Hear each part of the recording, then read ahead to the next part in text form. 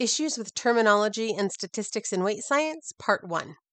This is the Weight and Healthcare newsletter. If you like what you're hearing, please consider subscribing and/or sharing at weightandhealthcare.com.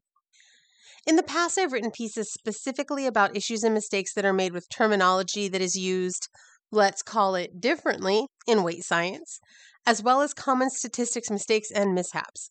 Today, I'm offering an update on terminology as Part 1, and in Part 2, we'll talk about statistics. Terminology trouble. It's not weight loss, it's obesity treatment. It's absolutely weight loss. This change in terminology is part of weight loss industry marketing, feeding into their goal of having simply existing in a higher weight body, regardless of health status, cardiometabolic profile, etc., be considered a chronic lifelong disease requiring lifelong treatment. Spoiler alert, the treatment is, wait for it, weight loss. This is problematic both because it almost never works long term and because higher weight people are constantly, uncritically being told to lose weight to cure or prevent health issues that thin people get.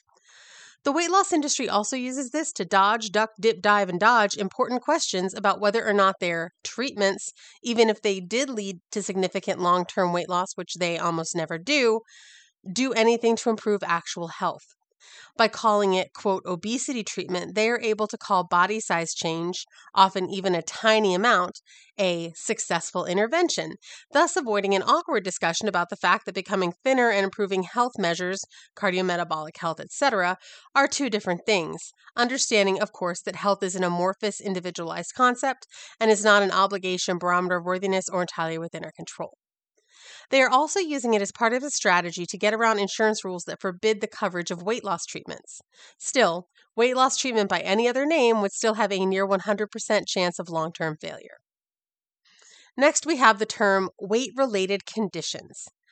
This is a term that is used for health conditions that have been correlated with being higher weight. As we often talk about in this publication, and as they discuss on the first day of literally every freshman research methods class, correlation does not imply causation, which is to say that just because two things happen at the same time, we cannot assume that one causes the other. We have to, at the very least, explore the possible confounding variables, which here include weight stigma, weight cycling, and healthcare inequalities. So, a ton of research, much of it cranked out by the weight loss industry, correlates being higher weight with health issues, studiously avoiding controlling for or even discussing known confounding variables.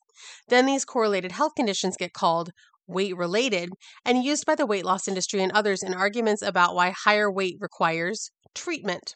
In truth, weight-related conditions are just health conditions that happen to people of all sizes that get called weight-related when higher weight people have them. Next, we have sustained weight loss.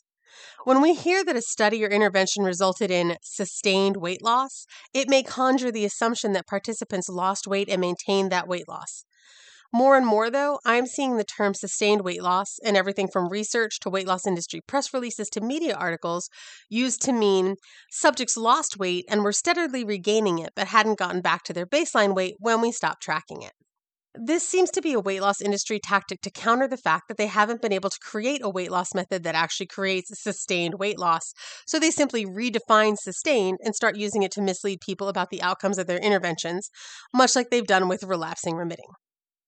Whether it's making up terms or redefining common words to suit their purposes, we have to remember that the weight loss industry, including within the healthcare system, is a for-profit industry, and it markets like one.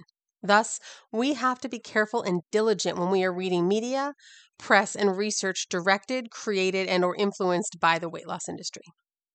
In Part 2, we'll take a look at some statistical shenanigans. Did you find this post helpful? You can subscribe for free to get future posts delivered direct to your inbox, or choose a paid subscription to support the newsletter and the work that goes into it and get special benefits. Go to weightandhealthcare.com and click subscribe.